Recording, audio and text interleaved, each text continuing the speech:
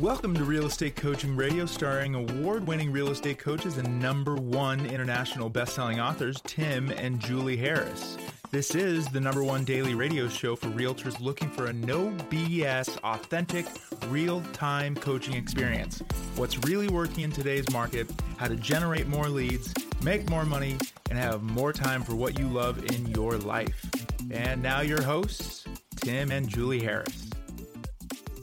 We are back, and Julie, thank you for finishing outline for a fantastic podcast. Yes, I think this is going to be important to absolutely 100% of our listeners. Yes, and you guys have been noticing, some of you, that our normal audio quality is not as sharp as it is when we are in Puerto Rico. It's because we're not in Puerto Rico. We are in the mountains of North Carolina, and we are podcasting in our bedroom, which is completely, I would call this, pine-cladded. Yes, and vaulted and kind of noisy. Yeah, so if there's a little bit of an echo in the background, we'll just bear with us. We'll make it up by giving you guys lots of good, actionable information. So today's podcast is the promised, and we've been promising this for 2 weeks, must-ask mortgage lender questions. And this is going to be a list of questions that is going to be for you to use when you're interviewing a lender for your buyers, or frankly, when you're interviewing the buyer's offer or the buyers that are coming in on a co-op if you're a listing agent. This information is incredibly relevant, absolutely powerful, because this could be the difference between, frankly, if you're on the buyer side of the transaction, you working with a real buyer, in other words, a buyer that can actually buy, or if you're on the listing side, you making sure you don't accept an offer from a buyer that actually has, not a very good lender's letter or cannot financially perform. Because guys, in the last really 3 or 4 months, pretty much all the rules have changed, and we're going to be updating you with all of those points today. And I think, Julie, how many do you have here? Rules or questions to ask? 16. Well, we'll get through these. First of all, I want to thank all of you for the fantastic 5-star reviews on iTunes.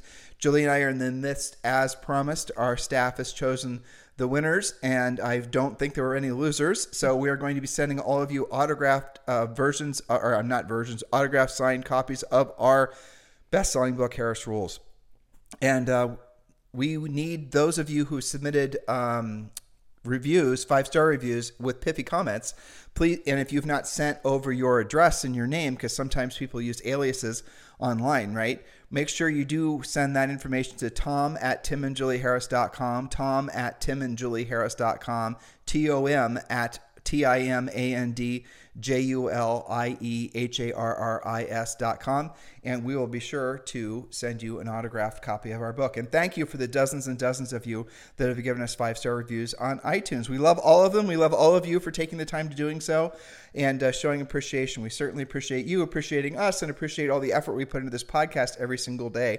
And also, I want to remind all of you that it's not too late for you to join our Premier Coaching Program, absolutely 100% for free. And what do I mean by free? I mean absolutely nothing. You can join right now, and Premier Coaching does include a daily semi-private coaching call with one of our new member coaches. And this coaching program is perfect for all markets, but especially a transitioning market like the one we're experiencing right now. All of our coaches, which have been personally trained and selected by Julie and I, are Harris certified coaches.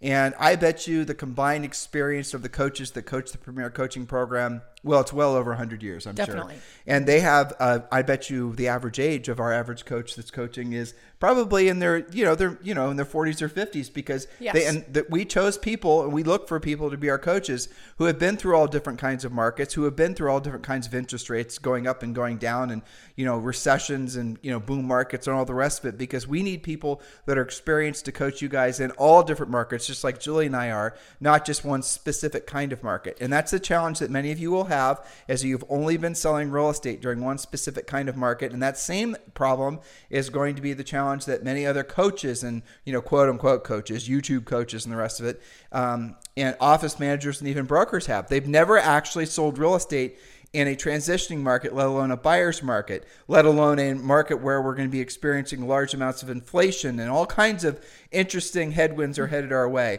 So get prepared, and we've done all the heavy lifting for you, and the coaching program is free. And like I was just saying, if I did not make it clear, it does include a daily semi-private coaching call with our Harris certified coaches. You also get a DISD personality test, buyer and seller scripts, presentations, lead generation ideas, passive and proactive, everything you possibly could need. More specifically, you get our 90-day massive action plan. All of that is included. All you've got to do is text the word Premier to 47372.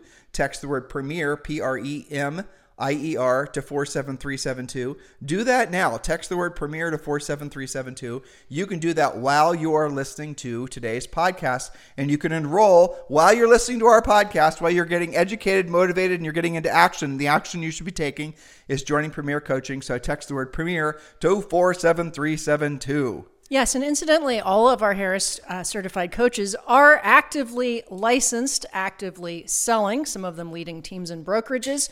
So they are going through the very same things that you are going through. They are not just, in real estate 10 years ago and decided to kick back and, pretend to be a coach. They are the real deal. So make sure that you're participating. And we also are very careful to have coaches in different types of the different areas of the country. So you have that variety as well. Well, that's worth mentioning. We have one of our Premier coaches is in San Diego, the other is in Columbus, Ohio, and the other is in, John works in Manhattan in New York, but also in upstate New York too, in New Jersey. So we've got the bases covered, and of course, Julie and I are down in Puerto Rico. So listen, this is your opportunity. Text the word Premier to 47372, and you do get 30 days of very intense, actionable coaching absolutely for free. And remember, message and data rates may apply. All right, Julie, let's get to our notes because I'm really excited to go through these points, and there are a lot of them. All right, so remember, we all know the market is shifting, has shifted for some of you, and that with this, you must also shift your skills. The days of assuming that your buyers or the buyers of your listings, or maybe you might be a buyer, are simply going to get a super low rate with 20% down on a 30-year fixed, those days are over. So you must immediately upgrade your mortgage knowledge so you'll be able to counsel your buyers, the buyer's agent, and sometimes even the lender. You don't have to know how to do loans yourself, although I know some of you listening do, and that's fine. But you do need to know what questions to ask of the lenders that you're dealing with. And this is something different than what you've gone through before because it was kind of standard issue for about a decade. I have an idea for you. When you're writing articles for National Association of Realtors, we publish on National Association of Realtors when you're working with Janet. This would be a fantastic outline for you to use this. Oh, by the way, guys, also remember the notes for our podcast, the very notes that Julie's using, the very questions that she's going to be sharing with you, those are published at timandjulieharris.com, but also on iTunes. So when you're over on iTunes, you can just cut and paste the notes and you can use them. Don't sell them. These are for your own personal use. And then while you're there, please do give us a 5-star review. And again, we're looking for 5-star reviews that have pithy comments, and chances are then you'll qualify to win a free autographed copy of our book, which we are in the process of signing and mailing, and which we're doing manually ourselves. That's right. Starting tomorrow. Hopefully we'll get Zoe to make some of those boxes. We'll see. Right. All right. So questions to ask any mortgage lender you're working with. Question number 1. These are all pretty straightforward. So again, we're publishing our notes, but for those of you who like to write it down, now is when you want to get started with that. Questions to ask any mortgage lender that you're working with. Number 1, what types of loans does your company specialize in? Now, this is important because that's typically the type of loan that they will tend to want to put people into. Also, the loan they're going to process the fastest and what they're really good at. All mortgage companies have certain loans that's sort of their thing. So you want to write down the answer to that. Point number 2, what other types of mortgage loans do you offer? For example, adjustable rate mortgages. Those are also known as ARMs, adjustable rate mortgages, conventional, jumbo, stated income. There's all kinds of different types of loans. So what else do they offer? And don't be surprised if, you talk to 2 different lenders and they don't have the same list. Different lenders do different things. Point number 3, do you keep any of the loans or are they sold on the secondary market? A lender who keeps loans is called a portfolio lender. You can think of them as putting the loans into their portfolio. Some will keep 100% of the loans in-house, and others only keep certain types of loans in-house. Portfolio lenders are sometimes more flexible with their requirements. This is important if you have somebody that maybe has an interesting combination of employment or maybe they, are recently moved to a different type of job. You just wanted to ask, why is it important that they keep it in-house? Because if they don't have to market it on the secondary market, then their requirements are perhaps a little bit more lenient. So let's break this down. What you should have in a market like this is you should have a lender that's a first-time specifically geared towards first-time buyers. Most lenders you talk to are going to say they can do any kind of loan, and maybe some of them can. But for the most part, you're going to find some lenders are going to be FHA, VA approved. Those are generally speaking great first-time buyers. And then you're going to have the Midland buyer or the Midland lender. And that's going to be a lender that's going to be able to work with a lot of people that are, basically they're not first-time buyers necessarily, but they're moving up. They have some down payments. They're going to have a very wide variety of different loan products. They're going to have loan products. And again, these are generally speaking not going to be these are all going to be conforming loans, right? So conforming loan is where essentially it's not considered a jumbo or a non-conforming loan. Those are the ones that, Fannie Mae will essentially fall within Fannie Mae underwriting guidelines. That's really what you're looking for with this Midland lender. And the first-time home buyer lender is going to be essentially the government loans, the FHA, the VA. The reason that we're suggesting that you work with two different lenders, and I know lenders out there right now are rolling your eyes as I say that, but the fact is there are so many different loan products out there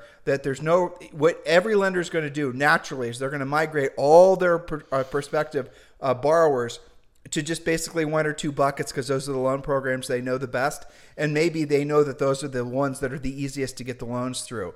And we are assuming a mortgage broker, guys, basically is essentially the best analogy I could think of would be, so you call up, Larry the lender. Larry the lender it's going to be called ABC Mortgage.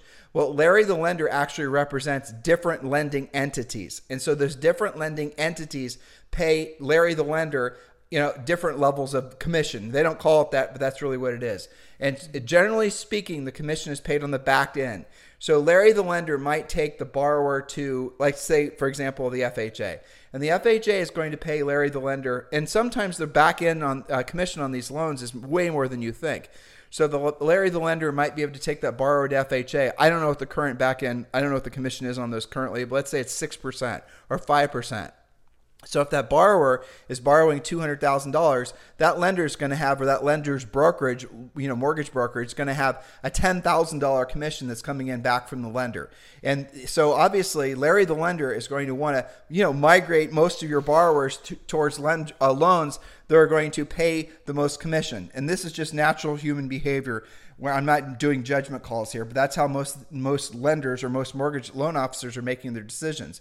Now, I would hope the vast majority of them are also going to prioritize what's best for the borrower, but for the most part, that's how that works. And yes, that was partially one of the reasons why there was this huge problem in housing about 14 years ago, because a lot of the lenders were sending their borrowers to subprime lenders, even though they could have qualified for non-subprime, because the subprime lenders were paying massive amounts of commission on the back end. So you got it, and then you're going to have your upper end lender. Now, the upper end lender in this market is going to be somebody who does non-conforming or jumbo or super jumbo mortgages. Depending on what market you're in, a super jumbo is going to be anything over like $1 million, or a jumbo is anything over $1 million, let's say, in most markets, and a super jumbo might be something over $3 million. And that's $3 million borrowed. So those are going to be types of loans that are not going to be conventional, and they're not going to be backed by the government. Those are going to be the ones that are going to be maybe private lending, portfolio loans, all kinds of different things. So you have to understand that probably the guy that's doing the very, very upper end lending, he's not going to want to spend a lot of time doing FHA, VA lending. He may not even be able to. Exactly. It might not be his product, which brings us to the next question. So these are all types of things. And Julie, I do want to sprinkle in there the importance of whether the lender letter that they receive actually is going to have validated all the things that we do in the ultimate addendum. We'll slide that into. Okay, good. Okay, point number 4, do you do FHA, VA, and first-time buyer mortgage loans? To Tim's point, the guy doing jumbo and super jumbo probably doesn't do a lot of FHA or VA, doesn't like doing them, might not even be able to do them. So not all lenders do the same stuff. Okay, point number 5. What is your average processing time from application to close? Now, I've seen a lot of interesting ads from smart lenders here who are talking about, now this of course assumes that the borrower gets all of their documentation in, but that they can get it into and out of underwriting in 2 weeks or less, or that they guarantee a 30-day or less processing time. Again, a lot of that depends on the borrower's cooperation, but smart lenders, that's one of their USPs, is they get it done faster. All right, next, point number 6, and we've talked about this from time to time on podcasts. What are your lender overlays? Now, this may depend on the product that they're talking about. Remember, a lender overlay is an additional set of requirements that their company puts on top of Fannie and Freddie requirements. So let's talk about that. Fannie and Freddie will come out and say that we will, now so Fannie and Freddie does not lend directly to consumers. Fannie and Freddie will essentially use mortgage brokers, and the mortgage brokers act as the front men essentially for Fannie Freddie. And Fannie Freddie pays the mortgage brokers a commission for the loans that they do. And yes, they set the guidelines. Right, they set the guidelines, but they also are essentially paying the mortgage brokers for lending Fannie money. And I know I'm oversimplifying it, lenders, but just bear with me because I'm trying to make the overriding point here. So the standards that the Fannie and Freddie will put out will be, okay, these are the mortgage requirements. The person has to have this much time on the job. They have to have, just all kinds of different things. So it's going to be credit. It's going to be, 3 merge credit report. It's going to be a % down payment. It's going to be not just time on the job. Like, let's say, for example, Bob is a candlestick maker. Well, then Bob quits his job last year and he's now deciding he wants to be a cobbler. Well, even if he's making the same money, the fact that he switched from one industry to the next is going to be a potential red flag depending on the overall picture of Bob, the borrower. So you guys got to be keeping all these things in mind. So what's going to happen is as people, Fannie will essentially offers the money in the minimum standard. The lender then says, well, we're going to put additional standards on top of what Fannie requires. Why? Because if that loan goes south, what happens is that goes back on the lender. And so the lender actually is, obviously on the hook to some degree for the loan when it actually goes bad. So what's going to happen is the lender, if they start to get nervous about the economy on a whole or a sector in the economy, like Julie and I told you back in 07, 08, 09, they started becoming real sticklers to lending to anybody that even remotely was in the real estate industry. And they were pulling in credit lines. They were putting caps on credit card balances. If you were in the real estate mortgage industry back in 07, 08, 09, in certain parts of the country, it wasn't everywhere, and you had a credit line against your house, they were essentially pulling in your credit line or capping it at whatever the present balance was because they were fearful that people were going to start living against borrowed money because in the real estate industry. Now, will that happen this time? I don't know. And will it happen in certain industries? I don't know. You guys get the point. So these are all the different overlays and different things that can happen during a real estate correction. That's what you have to know. What are the overlays? All right, you can go online and you can Google Fannie Mae, conforming mortgage, and then put in your zip code, and then they'll tell you. And then, okay, so these are the minimum standards, Mr. Borrower or Mr. Lender. What are your overlays? What are you guys requiring on top of that? And you will find different lenders have different overlays. And your mortgage, Larry the lender is not going to come out and say, we've got the crappiest list of mortgage overlays you could possibly imagine. You're a borrower, never get approved with us. Or you'll call up Larry the lender because you love him and he buys you donuts every Monday. And you're gonna say, Larry, here's my borrower, da da da da. Larry's gonna say, I can't get it done. Sorry, they don't qualify. But if you'd gone down the street to Lucy the lender, because her mortgage company's overlays to essentially do a same Fannie Mae, Freddie Mac deal, they're not as stringent. So you're going to be able to go to Lucy and you're going to be able to get the deal done. But if you don't have the experience and you don't have the relationships to know that each of these lenders act differently, then you're going to be essentially frustrating yourself and losing out on opportunities. Yes, and I've even seen some, I don't want to say ignorant, but just maybe ignorant of what overlays even are. Agents online will post, oh my gosh, you're not going to believe what this lender's making my buyer do. Isn't that illegal? Overlays are not illegal. It's different with every company. They are largely regulated by their risk management section of looking at their collection of loans and managing the risk. How many loans do we have that we feel are high risk? Well, if we have too many, we're going to up the requirements. And now, maybe Fannie says that loan requires a 720 credit score. If you're going to get a loan from us at ABC Mortgage, we're going to require a 750 credit score unless you've got, say, more than 30% down. It's sort of a sliding set of rules, but it is not illegal. So you guys need to stop posting that because that's not true.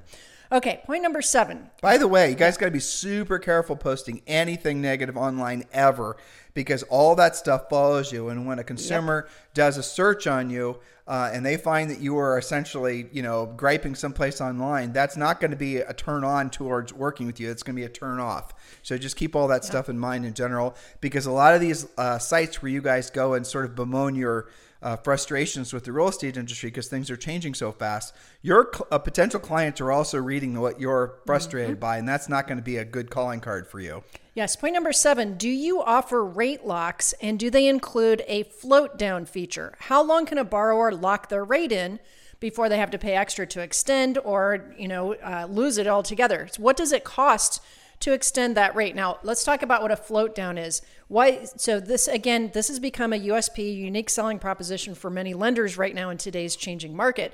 They will say, we offer a free rate lock. Okay, that's great. Does that include a float down feature? So that means, let's say that I think that today's rate at 5.1 will be 60 days from now, that's going to be 5.5. And I want to lock in at 5.1 before I feel like it's going to get worse.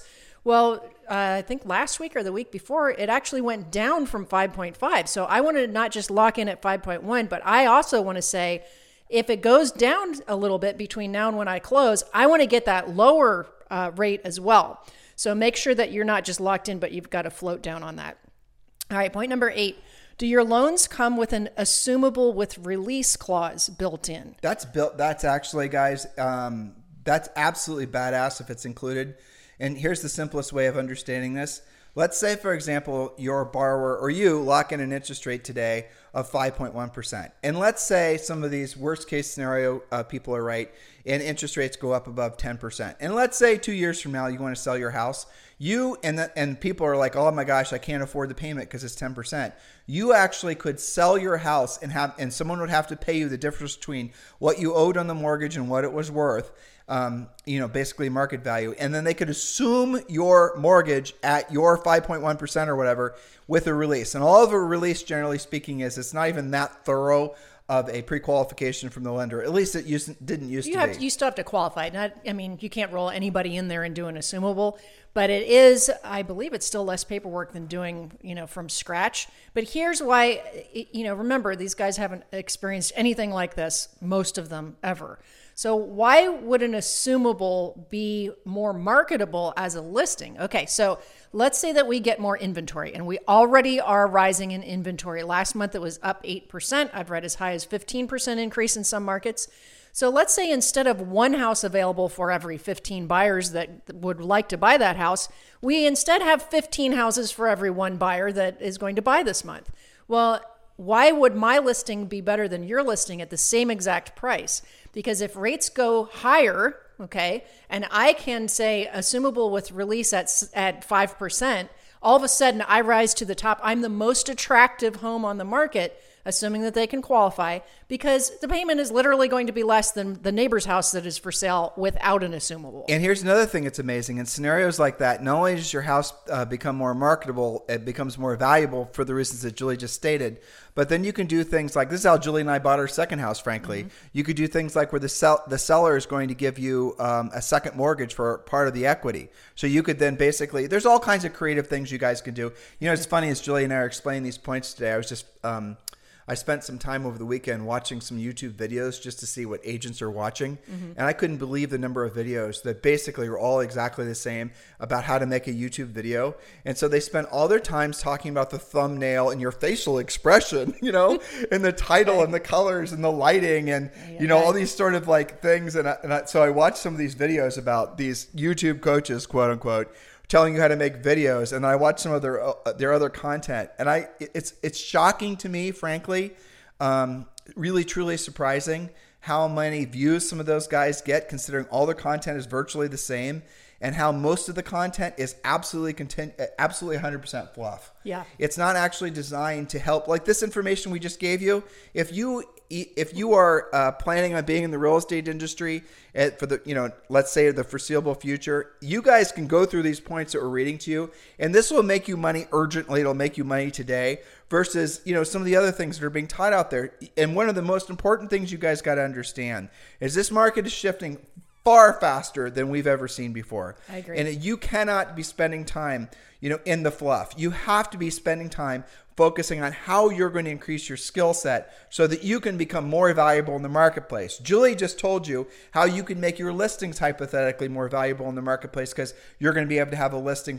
5 years from now because you helped a buyer get a mortgage that's an assumable mortgage. And 5 years from now, let's just say worst case scenario happens. Now you have a mortgage listing you're going to put for sale with an assumable mortgage. That is a whole series of, very well thought out, constructed plans that are going to create a lot of continuity in your real estate business versus worrying about making a bunch of surprised, sort of emoji looking facial expressions, taking pictures of them and worrying about how to make YouTube thumbnails. Guys, stop wasting time. Focus on being of service to other people. Now, look at it this way.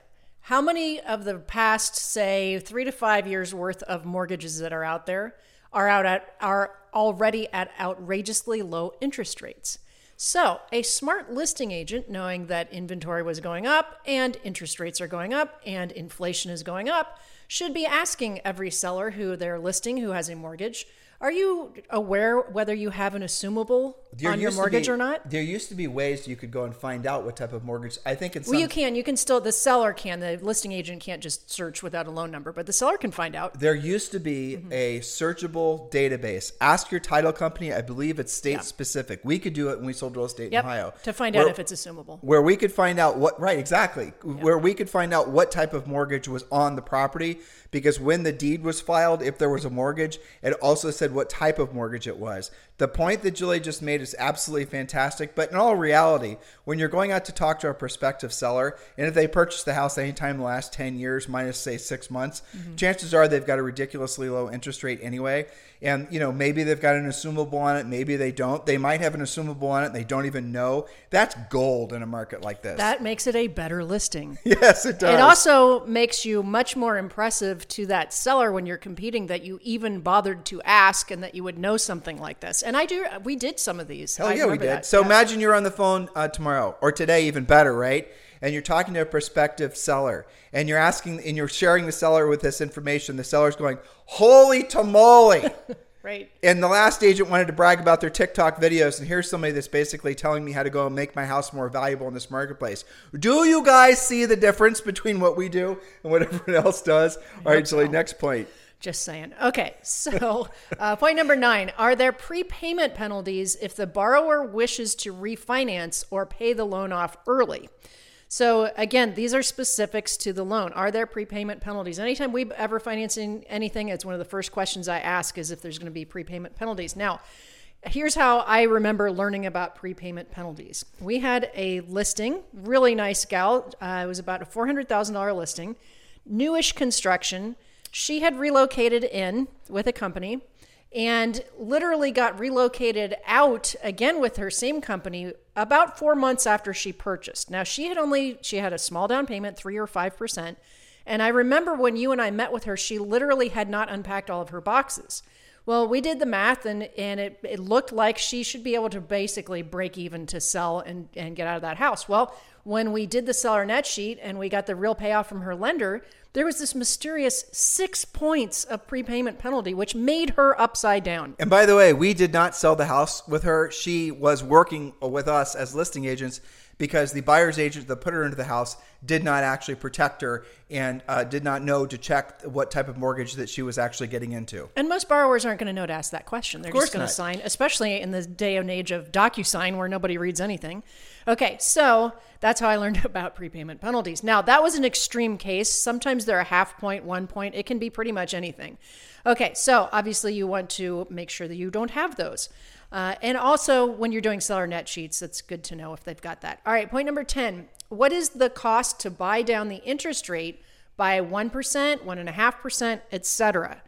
That you would think that would be a standardized cost, but it's not always the same with every lender. So what are we talking about? Buy down the interest rate. Remember that lenders will charge you points, right, to close or to get a better interest rate if they can for, different reasons. But you also can voluntarily pay points to buy down your own interest rate and lock it in. How much you want to bet that virtually everybody listening right now who's going to call Larry the Lender is going to have an experience where Larry the Lender doesn't know what the hell buying down rates is? Yeah, that's part of the problem right now. Because he's never had to do it because rates have always been so low. Mm-hmm. You know, this all goes to experience. This all goes to being more knowledgeable. You guys cannot assume that Larry the Lender knows more than you, because he might not, though he does, bring some kick-ass donuts every Monday, right?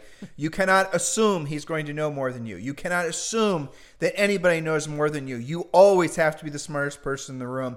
Otherwise, frankly, you're going to get steamrolled. And don't just be complacent and think that somehow magically everybody else around you is going to be able to, get the deals done. And where it really comes into a problem, and we've said this a million times, and we're going to help you guys. We're going to create a bonus point number 17. But when you're working with buyers, if you're working with lazy Larry the Lender and he's not actually done a thorough pre-qual job on that prospective buyer, you can waste hours, hundreds of hours trying to put a buyer into contract just to find out that buyer doesn't actually qualify. Larry the Lender, he was being lazy, not in that he, yes, in that he didn't ask the questions, but in that he himself was not educated enough to know what additional questions he should have asked when qualifying that borrower, because he himself has been spoiled by this ridiculously buoyant market. So Larry the Lender is in the same position as a lot of you guys are. He needs to get his butt back to school too. Good luck finding a good school to go to. And Larry the Lender, quit watching videos on how to make TikTok or videos on YouTube. You need to actually learn how to get really good at your job so you can take care of real estate agents and their clients. Well, that's right. And that is a major issue right now, is that a lot of people don't, and that's why we're doing this podcast. Many agents and brokers don't know the right questions to ask. We're giving those to you, okay?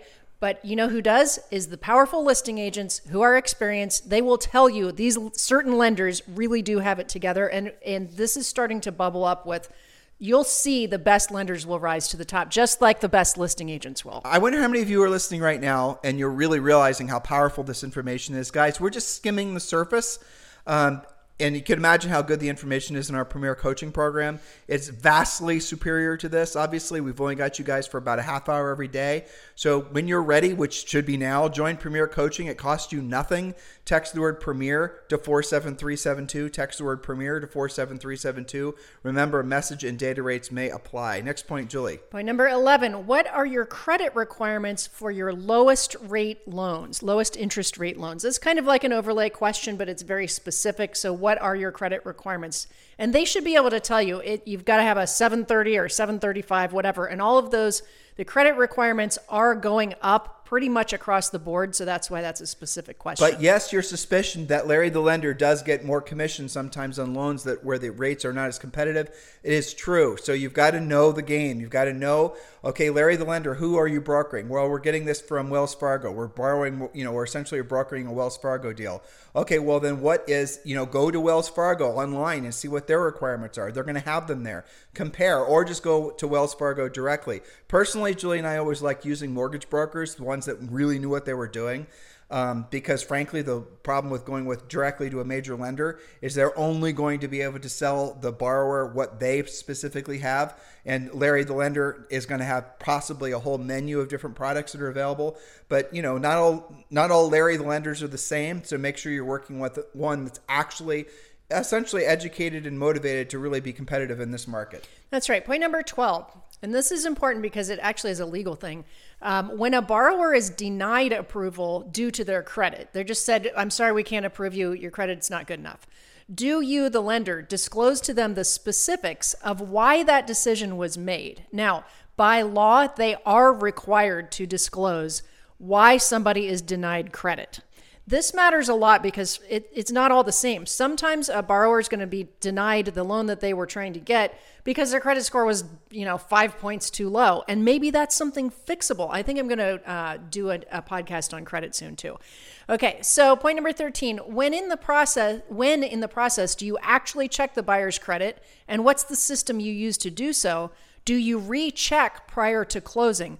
Most lenders do, especially in an environment like we have now. They're going to recheck the credit, of course, during underwriting. Go ahead. All right, so we're going to now fire hose you guys with all the minimum standards that every lender should be absolutely doing, essentially qualifying the buyer to before they actually, or frankly, before you take any sort of lender's letter from them. First of all, let's start out with some facts. Pre-qualification, pre-approval, and any of these other fancy lending terms means basically nothing. It all is basically a bunch of mumbo jumbo. So let's just get that out of the way first. The only thing that's valuable is a lender's letter that this is the bottom line. This is what you're after. There's no subject tos. There's no verifications of. The lender's letter essentially is complete approval for the maximum mortgage amount. And then the only thing it's going to be subject to is going to be the appraisal of the subject property. That's called loan commitment. That's what you want. Now, so what does that mean? When you're calling up your lender, we'll stop picking on poor Larry. I think I've hurt his feelings enough. And if there's a Larry the lender listening. Sorry, Larry. Sorry. I sincerely apologize. Not really. It's just fun because your name rhymes. But now we're going to pick on Lucy. Lucy. All right. So Lucy the lender, she has to do a 3-merge credit report. She has to do a verification of assets. She has to do a verification of income. She has to do a verification of employment. She has to not just the employment, but the type of employment. We talked about that a second ago. And we can't just say verification of assets and that, she can't just be asking the borrower, does he have down payment? Borrower says he does. She needs to actually verify that the down payment is there. She needs to actually do a real honest to God credit pull, not just basically a surface, credit check. Again, because you're going to find that maybe one lender is reporting some maybe erroneous credit information that's going to pull the credit score down, which is going to make it so the borrower doesn't qualify. You're going to have to actually make sure that you know what the borrower or the lender's overlays are. What are the other things that come to mind that the lender's letter must include? Yep, front end and back end ratios. Yep. That's how much money they're spending versus their income, right? So most of the time you can't spend more than 28% of your income. That has become more of an issue because prices have gone up, but ratios have not. So if you make $10,000 a month, the general rule is the maximum amount that they can be paying in PITI, principal, interest, taxes, insurance, is going to be $2,800. But like Julie just said, in some markets where it's more expensive, that ratio is oftentimes pushed much, much higher, good or bad. That just is a fact. So what else, Julie? Yes, and keep in mind too, let's say that same person has an 840 credit score. They probably are not going to be subject to the same things as somebody who's got a 680 credit score. Right. So are there anything else that the lender must be doing minimum standard before our listeners and coaching clients are going to even consider accepting a lender's letter from them? Well, we are seeing all of this change, right? So one of the things that happened last go around is that they wouldn't just verify that you have the job that you say you have. That's verification of employment. Oftentimes they would actually send out a letter to your employer. Yep. And sometimes it would even say, okay, so Tim Harris says that he's employed by ABC company. What is the likelihood of Tim having that same job or better at your company 2 years from now? And if that employer doesn't send something back in the affirmative, that can actually hold up underwriting. And if it's a janky industry or where industry that is basically where the lender has reasons to believe it's going to be not doing well during a recession or whatever the hell we're entering into, that's also going to factor into it as well. If the borrower is going to be required to have reserves, and the reserves could be for 90 days, 6 months, and yes, we're talking about cash set aside beyond the down payment to essentially validate that they can make the house payment in the event that they had a disruption to employment. Well, okay, so you bring up another thing, which for some borrowers is more important than others, and that is cash reserves. Yeah, that's what I said. The ability to actually cover it if you lose your job or something like that. And there's different percentages for different situations. So again, if you have a really high credit score, maybe your reserve requirement is going to be lower than somebody who has a low credit score that seems to be a little bit higher risk. And jumbo or super jumbo, you're probably going to be required to have at least a year's worth of actual cash savings to make that house payment, in addition to whatever your down payment's going to be, and a whole hell of a lot of other requirements as well. Okay, now here is a big black hole to keep aware of. Where is the actual down payment actually coming from? Okay, is it coming from the sale of a house? Okay, so that you're secretly contingent on financing or not? Right. So the moral of the story, guys, is you can see, and there's a lot more that we teach you in our coaching program. It's called the Ultimate Addendum. So those of you who are in Premier Coaching, make sure you use the Ultimate Addendum. Use it for your borrowers. Use it for basically sending to your lender and say, Mr. Lender, before you, I'm going to send you a buyer. I insist that you put the buyer through. You should put that in level 1, by the way. I insist that you put the buyer through all these minimum standards before you send me a lender's letter back. And Mr. Buyer, I insist, say it nicely. I insist that you actually go through the full process of getting your loan approved, because it puts you in a more competitive situation. But really what you're doing, guys, is you're validating that buyer is not a time waster, and you're validating the fact that buyer, that lender is not essentially also indirectly wasting your time by having you spend time with a buyer that ultimately can't perform. And this also goes true whether it's a government loan, whether it's a non-government loan, it doesn't matter what type. VA, FHA, and all the rest of it. You have to start being professionals and stop just assuming the lender is going to do their job thoroughly. Most of them have not been educated yet on how to do it. If you guys think that you think agents are going to be experiencing a lot of turbulence, lenders are going to be experiencing vastly more. Most lenders have never learned how to really do anything other than refinances, which by comparison are easy. Now lenders are going to have to you guys are reading about how all these big mortgage companies are laying off loan officers. And so all these loan officers are going to be, if they don't figure out how to adjust, I imagine, frankly, a lot of them are going to get into real estate, but they're going to have to learn how to actually start prospecting listing agents in order to get listings, in order to get the loans, or buyer's agents, right? They're going to have to start marketing to real estate agents to get real estate agents as their clients versus essentially just constantly calling up the same borrowers every year when rates go down and refinance it and getting another commission. Yeah, the easy call, right? Okay, so yes, if you're in Premier Coaching, that has already been written up for you. It's already posted. It's called the Ultimate Addendum. I also think of it as the list of deal-killing items to make sure that you force the lender to get it into underwriting. That right there, this very topic, what we just talked about, and I know we fire hosted them a little bit, but we know the information's on Premier, and they get it for free when they text Premier to 47372. Message and data rates may apply. But that right there, this Ultimate Addendum is going to be one of the biggest differentiators in the real estate industry in the coming months, because you're going to see these lenders are going to start, they're going to do more and more overlays. They're not going to advertise and market it. That's for sure. Agents are going to operate like they always have, sort of lackadaisical, sending their same borrowers to the same lenders. The lenders are going to start saying your borrowers don't qualify. Agents aren't going to be experienced enough unless they listen to this podcast or coaching clients to know that, well, maybe Mr. Lender is actually just being a little bit lazy or uneducated to know that I can take this borrower someplace else. That's right. You got to know the right questions to ask, guys. So we've got 3 more points.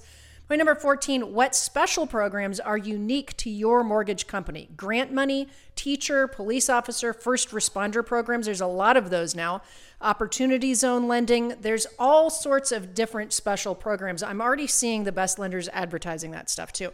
So what would a special program be? Well, maybe a teacher or police officer gets a special interest rate because, there's money set aside for those types of loans. Well, the traditional one that many of you will be hopefully knowledgeable about, I can't assume you are, is like the VA. So the VA, you can put like 3% down. You don't have to have the highest credit scores as you're going to a normal lender. Different ratios. So all these types of programs that are set aside to subsidize veterans buying housing. Well, what happens is like an opportunity zone. Our entire island of Puerto Rico is an opportunity zone, which means you can go in there, you can get preferential lending, you can get preferential tax treatment, the whole thing. In different parts of your city, you're going to see there's different areas that might be opportunity zones.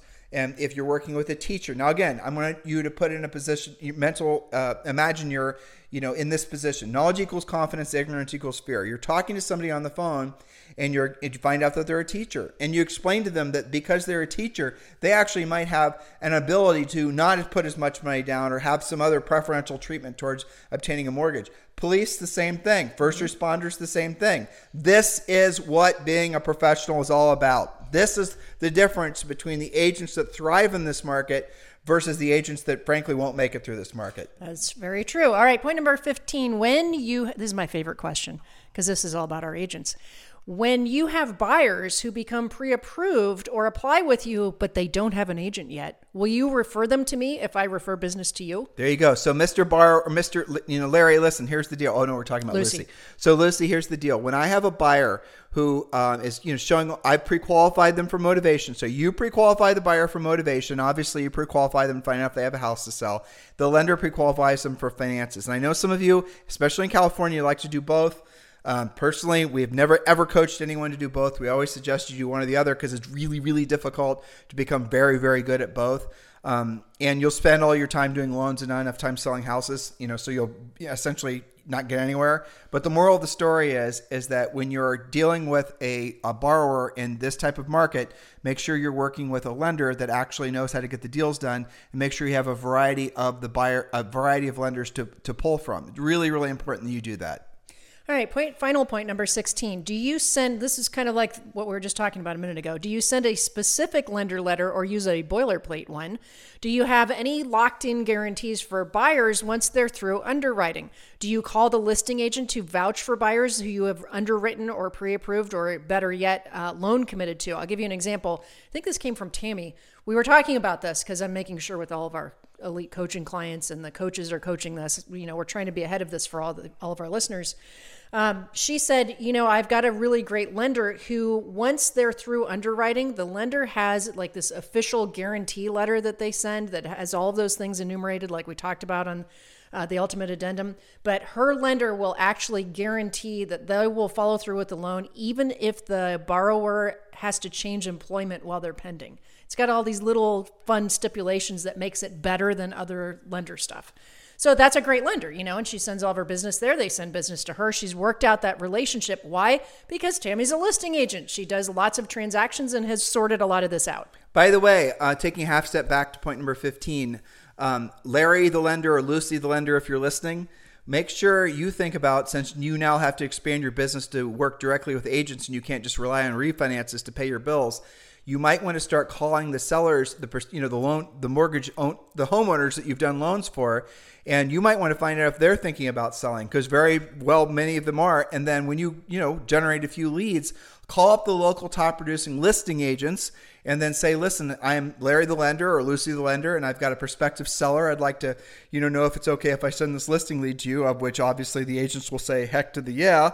And then you say, well, then can you keep me in mind when you have prospective borrowers that are looking for loans? That is a great way to, form great long-standing relationships. And again, this is just for lenders. Focus on the top listing agents. They're the ones that are going to give you consistent business because they control the inventory.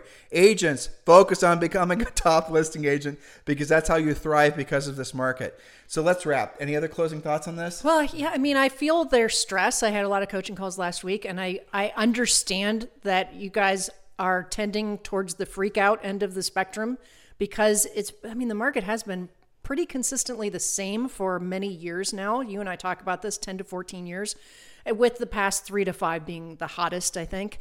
And really, so since COVID. Since COVID, yeah, for sure. And then it ramped up a lot for 2 years. COVID caused prices to spike nationwide by something like 32 or 35%. Yeah. And it's because, $10 trillion was printed. It's because the government was worried the housing market was going to crash. And so essentially, they made it so they superheated the housing market. Mm-hmm. And now obviously housing it's going to level off. We do not think it'll depreciate. Do not confuse not appreciating at 35% with the same as depreciating. Not appreciating at 35% and only appreciating by 5% is still a home run. We would call that normalizing, yes, not crashing. So, again, I see too much posting about, oh my gosh, it's crashing. The boom is over. The sky is falling.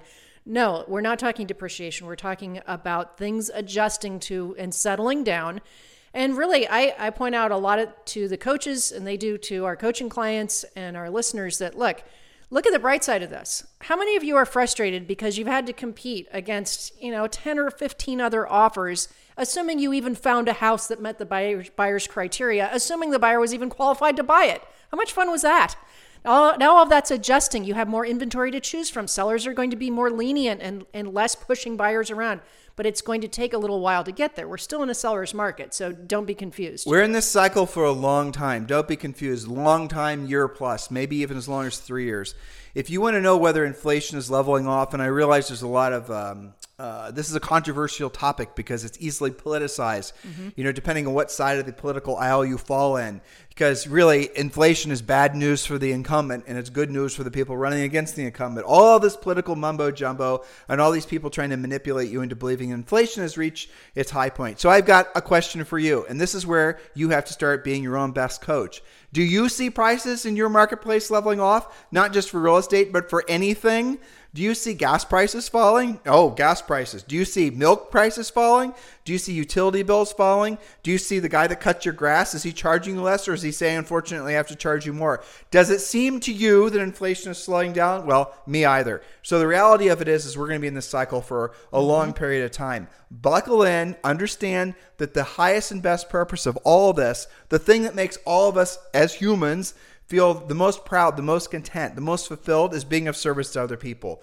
Hopefully, Julie and I were just of service to you. Hopefully, we've given you some education and some motivation. Now it's important for you to get into action. Remember, the notes, I know it was exhaustive on this podcast, are available for you to download over on iTunes. While you're over on iTunes, please do give us a 5-star review, and please do include a pithy comment. If you're on YouTube, please like and subscribe to our YouTube channel.